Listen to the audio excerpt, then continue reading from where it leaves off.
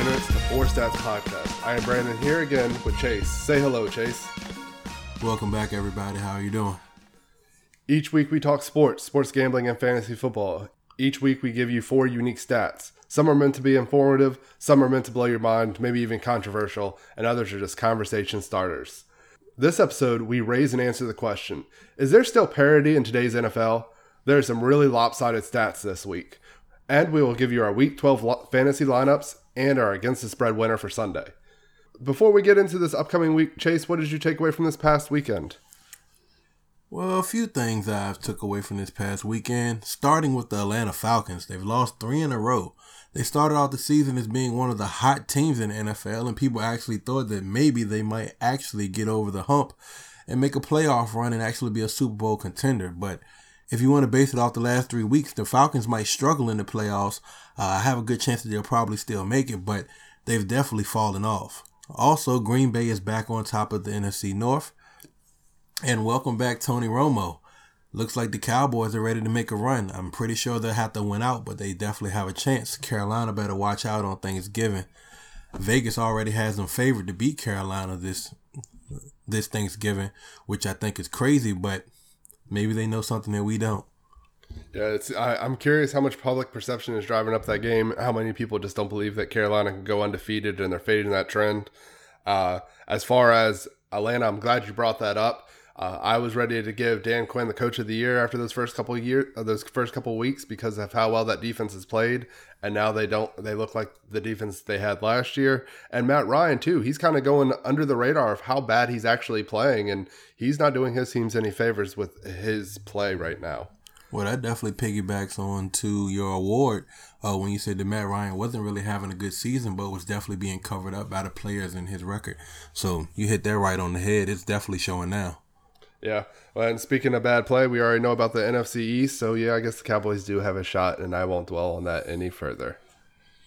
They actually do have a shot. They're probably one of the most talented teams in the NFC when they're all healthy. Yeah, I don't even think that's much. I don't think that's much of a debate right there. Maybe the Giants, but other than that, it's pretty much the Dallas Cowboys or nobody. Oh, one more thing: the defensive end for the Redskins, Hatcher, went out and said that they're not getting calls because of the name of their team. I hate to tell you, they've won 3 Super Bowls with that name. I don't think the calls have anything to do with that. I understand you're frustrated, but you got to dig a little bit deeper. Yeah, the game moves way too fast for the refs to even be able to keep that in mind while they're playing. That's got to rank up in the ridiculous comment of the week. Definitely. He was reaching. I know he's frustrated, but it's some other stupid names in the NFL, and I know the Redskin name they considered a little racist, but I hate to tell you, I don't think that has anything to do with a false start. I don't even know how that can correlate to the amount of penalties given. When you're a bad team, you're a bad team. Just take some responsibility. But besides responsibility, I actually want to give you a little bit of credit. When we were talking about possible subjects for this podcast, you brought to my attention there was only 4 teams above 500 in the AFC, and that was rather shocking, nearly incomprehensible. It made me start thinking about the league as a whole, and I realized I don't feel like there's a lot of parity in the NFL, especially what there used to be. Because when you talked about the NFL, you would always say anything can happen on any given Sunday. That there's so much parity year to year that the bottom team can always win it. And I'm not sure if that's true anymore, which leads me into stat 1. There are only 9 teams above 500 right now. If the season were to win today with only 9 teams above 500, that would be the lowest amount of teams since the introduction of the expansion teams in 1995. So I dug a little bit more, and assuming that this year 12 or fewer teams finish above 500, that would be the 3rd time in the last 5 years. So I wanted to put that in perspective a little bit. Since the league became a 32-team league in 1995, through 2010, only 4 times in 16 years did this happen with 12 or fewer teams. And now we're looking at the third time in 5 years. Let's get your general thoughts about why there seems to be less parity in today's NFL than years before. I think when you look at the NFL, there's winning organizations and then there's losing organizations. And there's certain organizations that you can just count on winning. When you sit down and see that they're having losing seasons, then you kind of begin to scratch your head. For example, New England, whenever they're losing, you're concerned. Denver now is another one of those teams. The Steelers have always been a team that people expected to be a good team. Green Bay also. So a lot of these teams have historically rich, successful histories in the NFL, and those generally are the teams that are around. Rarely do you hear about those teams, the smaller teams or smaller markets. For example, Carolina. Yes, they're on top now, but last year they only had 5 wins, and next year, you never know. Carolina's great. They're not wowing you by their wins. Of course, they're winning because they're playing hard, but next year, Carolina could definitely be one of those teams with 5 or 6 wins that we'll probably be talking about that are at the bottom of the NFC. So I really think it starts with the front office, and it really starts with draft picks and building the team the proper way with a quarterback, and then building it from the inside out with linemen, and also being willing to pay people. The Patriots, of course, they pay the people they count, but you have to be willing to pay people as a general manager if you want people to stay. And I think the teams that do hold on to these players, they make commitments to the people or the building blocks of the franchise. As far as Carolina's concerned, I think you're exactly right. I think that they're the exception and not the example. And I don't know how much history has to play into it. I don't know how much NFL players are drawn to certain franchises because they are proven winners in the 90s or 80s. In my mind, not a lot. But the reason I think that Carolina is a good example is because I think today's NFL is more of a finesse league. And by finesse, I don't just mean lack of brute force. I mean it's more skill involved.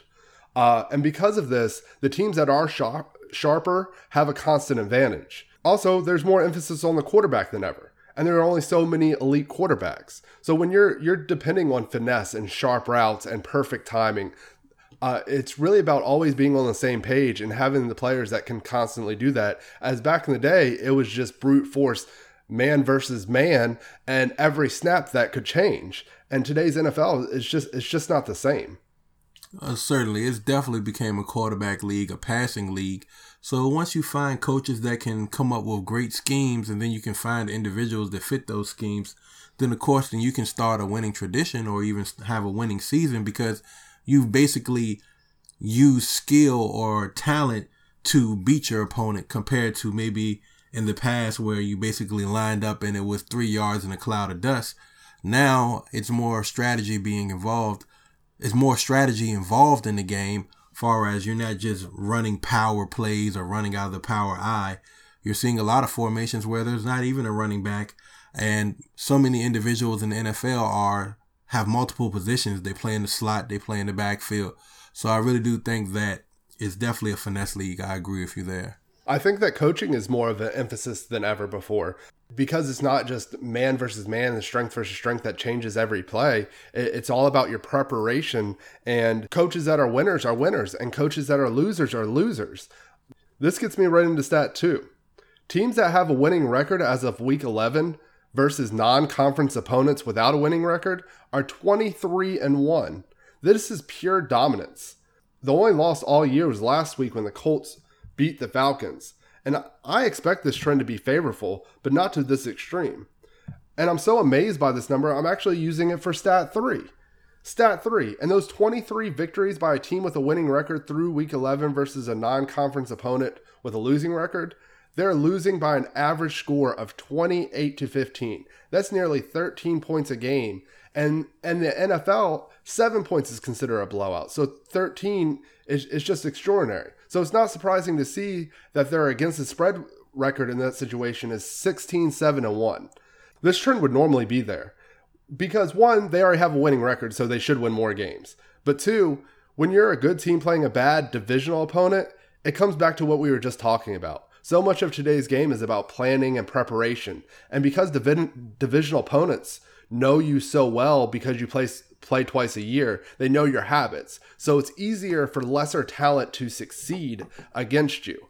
So when you go out of conference and suddenly you're getting a 23-1 record when you're the better team, because they're not going to be able to stop you with lesser talent because they don't know your habits. Yes, I understand that completely. Divisional games are always generally a fight, but once you go outside of your division and you're playing against someone that is not familiar with you, they don't understand some of those play calls or those audibles at the line of scrimmage. They're definitely unprepared, and as your stat has proven, generally you're going to walk away with that win. Yeah, if you're an AFC team right now with a losing record, you're just 10-23 against NFC. If you're an NFC team with a losing record, you're 11-16 versus the AFC.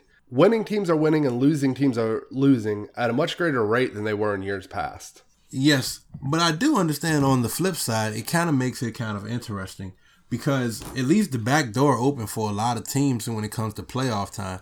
Because if you look at it now, out of the 32 teams in the NFL, only 9 of them actually have a record above 500.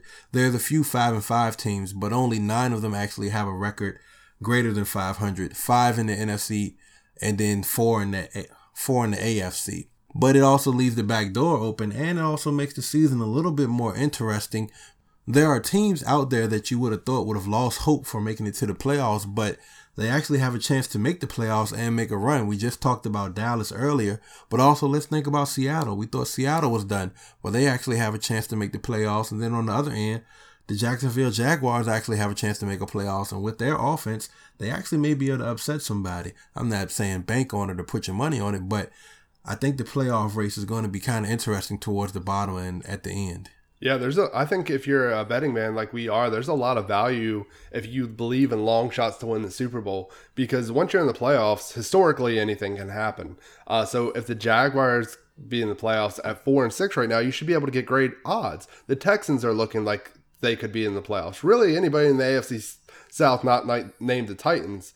And it's just kind of crazy to think that a team like the Raiders, who have been so bad for so many years, are going to have the chance to be in the playoffs despite being 4-6 right now. So I agree with you that this race is wide open and it's going to be really interesting down the stretch. Yes, it's just pretty hard to predict the season outside of the top. New England, Cincinnati, even though they have dropped 2 in a row. Carolina's going to make the playoffs. Looks like Arizona's going to make a playoff run, probably walk away with that division also. But it definitely looks like it's going to be a race to the finish. But as I said at the beginning of our podcast, at the beginning of the season, I think around week 5 or 6, I noticed that the NFL was definitely a year of have and have-nots. That's exactly what this whole episode has been about, is how the parity doesn't seem to be there anymore. So even if these teams sneak in the playoffs like the Jaguars or the Colts, I'm curious if they'll really be able to hold up, because if the season trends hold up, they won't be able to fare against these better teams in the NFL because they haven't all year. Yeah, they'll probably lose to them in the playoffs, but when it comes down to the playoff race, the top will just keep stacking up wins, and we'll just have to see the bottom fight against each other. Talking about stacked team, let's go ahead and talk about our stacked fantasy lineup. You did lay a dud last week. I didn't think I did very well, but I came away with the victory. So I am now 5-4 against you. So let's see if you can get back to 500. Who are you taking as your quarterback this week? It will not be David Carr again. I can promise you that. He definitely let me down last week. All right. Starting off in my quarterback, I went with Jameis Winston against Indianapolis this week. Jameis Winston has been letting it fly, and I think he'll continue to. He's gaining trust from his team and also from his coach, Lovie Smith. So I definitely think he's going to be able to get a lot of attempts, and a lot of attempts means catches and touchdowns. I really like that pick. I considered him, but instead I went with Eli Manning. They're playing the Redskins. They're looking to throw it often. As far as my running backs, I went with Alfred Blue. He's with the Houston Texans and is getting almost all the snaps, and they're a team that runs the ball a lot, and they're actually playing pretty well, so maybe they'll play with the lead late. And then I went with LaShawn McCoy. I don't know the status of Tyrod Taylor. That offense is going to run through McCoy, and hopefully he can do what he did on Monday night. All right, mine's a little different there. I went with Alfred. I'm sorry, I said it was different. I'm wrong. I went with Alfred Blue also at running back. I definitely think he's going to get a lot of carries. Their lead running back has been out for a while with the absence of Foster. And also I have a feeling that Beast Mode will not play again this week. He has an abdominal injury, and they're saying it's pretty serious. So I think Thomas Rawls will also get the nod again this week. And he had a great performance last week, so I definitely think they'll be okay with giving him another chance back there in the backfield and let Beast Mode rest or prepare for life after Beast Mode. I think you have two sleepers at running back. If you perform both well with both of them, you'll be looking at some serious money in this millionaire maker. What about wide receiver? At wide receiver, I did a little stacking. I went with Mike Evans to stack with Winston. Also, I went with DeAndre Hopkins. He's once again back to his old self, looking unstoppable. I took another speed receiver at Deshaun Jackson for the Washington Redskins. He scored a touchdown last week, and I think they'll be looking for him again this week. Again, we have the same exact philosophy and some of the same players. I went ahead and spent the money on Odell Beckham to go with Eli Manning, and then I also believe in your quarterback Winston's going to be able to get it done, but I went with Vincent Jackson there. And then I spent big money on Julio Jones. I said we had a lot of the same players because actually I'm going to skip down to my flex. I also have Deshaun Jackson for the Redskins. I just think he's a tremendous value for a home run hitter. Who do you have your tight end flex? At tight end at the flex, I want to save a little bit of money, but I also want to take someone that has been pretty solid. So I took Jacob Tamme for the Falcons. And then at my flex, I went ahead and spent some more money. I got Adrian Peterson. He's pretty much guaranteed. And then to finish it off with my defense, I went ahead and took the Jets. The Jets need to get some stops if they want to get back in the playoff hunt. So I think that defense will show up again. It was one of the best at the beginning of the year. I went with Vernon Davis at my tight end. He was extremely cheap, and he's getting a lot of targets. And then I took the Chiefs as my defense. So that is our lineups for Week 12, and we'll see who comes out ahead. It looks like we have the same in Alfred Blue and Deshaun Jackson, and then a lot of difference from there. So good luck to you this week. I don't want you to have luck. I want you to lose. I'll give you luck, and then I'll say I just beat you off skill. How's that? All right, I'm sorry. I'm sorry, viewers. I want us both to have successful weeks. I just want to beat him by 1 point so that you can win by many points. There we go. I think we can all agree with that. Each and every week, we want to give you against the spread winner. Last week, after Chase gave me a hard time, I came out on top with the Denver Broncos beating the Chicago Bears. And actually, if I wanted to take credit, if I wanted the show to take credit, we actually gave you two winners when Chase chimed in late with the Dallas Cowboys. If I was crediting him, we'll be 6-3-1. But instead, I'll just count mine at 5-3-1. But great call with the Dallas Cowboys. I think you should take him again this week on Thanksgiving. I don't know if our listeners have picked up on this, but you're a Dallas Cowboy fan and I'm a Carolina Panther fan. So it's good that we're not sharing a Thanksgiving meal together because we may be sitting in different rooms of the house, not speaking to each other by the day's end. Tony Romo's been on vacation. He's back ready to work. You haven't seen a defense like this yet, sir. But let's go ahead and give you a winner for Week 12. We're supposed to get the classic Brady versus Manning matchup this Sunday night. But Manning's injury, or maybe you want to call it a benching, has made it the Broncos versus the Patriots instead. Now, this game is in Denver, and I expected this line to be huge because I know the public won't be able to think of anything else but Brady versus Osweiler. But this game is Patriots versus Broncos. What the Patriots are doing is phenomenal. And I mean, anytime that you're 10-0 in this league, you are playing very well. But this Patriots team that is 10-0 has a ton of flaws. First, their offensive line for New England is a disaster. You have no idea who the starters are week to week, and it's because it's the lack of healthy options, not because there's so many productive players. They have players starting that they've actually cut from their practice squad. Now, because of this, Tom Brady has been sacked 22 times this year. That's compared to 26 times of all last year. It's more than just hits and pressures. The fact of the matter is that pressure leads to interceptions. In fact, the NFL average this year is 1 interception for 2.5 sacks, which leads me into stat 4. I just gave you that the average is 1 interception for every 2.5 sacks. Tom Brady's average this season is 1 interception for every 5.5 sacks. Now, this is an unsustainable number, even for him. Tom Brady's career average is actually the same as the league's average this year, 1 interception for 2.5 sacks. He's currently doing twice as good. Sooner or later, this pressure is going to lead to Brady interceptions. It's just unsustainable. And this Denver defense is good, and that's an underestimation. The Broncos defense sacks their opponent's quarterback second most in the NFL at 9% of their opponent's dropbacks. Like I said, this is Broncos versus Patriots. This isn't Osweiler versus Brady, and this Denver defense is special. Ridiculously special. They rank first in yards per pass, allowing just 5.6 yards per completion. They rank number 1 in total pass defense, and they rank number 1 in yards per carry. This is a Denver's defense that's going to get notoriety this game. They'll be known as the NFL's best defense after this game. In the meanwhile, the public will pound New England. So just wait as long as possible to get the best available number on the Denver Broncos, and we're going to win this outright, but we'll get as many points as we can. How do you like that for boldness? Not a lot. I understand and I agree with everything you're saying. The Denver Broncos are definitely much more than just a quarterback. But Tom Brady is the quarterback, and so are the New England Patriots. And for some reason, they always find a way. I can't say that I dislike your play. Everything that you said is very accurate and very believable, and everything you say could happen. But Tom Brady is Tom Brady, and the Patriots are the Patriots. They're the best team in the NFL right now, and it's pretty obvious. Only thing I can say is maybe the Patriots aren't going to get up for this game as much as they would have if Peyton Manning was playing. And I'm always one of those people. I know you like numbers when it comes to betting, but I'm always one of those people that goes with my heart and how I feel. And being an athlete and you're not playing against the other team and they don't have their best player or maybe their star player or their lead player, it definitely has an effect on how you feel about the game. So I definitely do think that the Broncos have an opportunity to catch the Patriots sleeping because I don't think they'll be up for the game as much as they would if Peyton Manning was back there calling plays. And maybe that is true. I don't usually like to question motivation in NFL because when you only have 16 games, you should be motivated for all of them.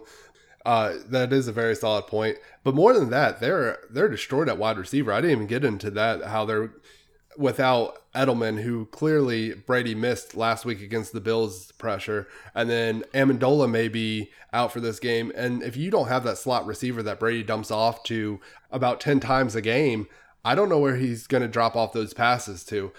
He's working with a whole bunch of nobodies. When Brandon LaFell is your best wide receiver, I think you may be in trouble out wide, especially against these cornerbacks of the Denver Broncos. James White, remember that name. Fantasy. Yeah, I thought one of us would actually take him this week. Are you slipping in a bonus winner, or are you just going to stick with the Cowboys and beating the Panthers, and that's because you're going with your heart? It's kind of early in the week. I'm going with my heart over the Cowboys. I really think the Cowboys have a chance to win out, not just because I'm a fan. It's just how things usually work out in the NFL. The crazy things generally start to happen around the end of the year and around the holidays. And the Cowboys usually suck in December, but they've sucked all regular season. So I think it's time for the football gods to shine on them. I haven't really looked at who I would actually take this week. I don't have a play to give everybody, but if you would like to have my plays, I can pretty sure start to sing you a little something along the way. I just want to give you your opportunity, and I was just trying to get on the record that you would say the Cowboys will win so I can play it back for you when they lose. No, I won't say the Cowboys will win, but the Ohio State Buckeyes will in the rivalry game against Michigan. Go Blue. All right, what about your final period? My final period. Since Thanksgiving is right around the corner, we should leave Thursdays for turkey and celebrating for Friday. Thursday night football has been pretty bad. I'm not sure how often you or anyone else watches Thursday night football, but it's not good football. Last week we had Jacksonville and the Texans. I was thinking about a way to fix Thursday night football, and I couldn't.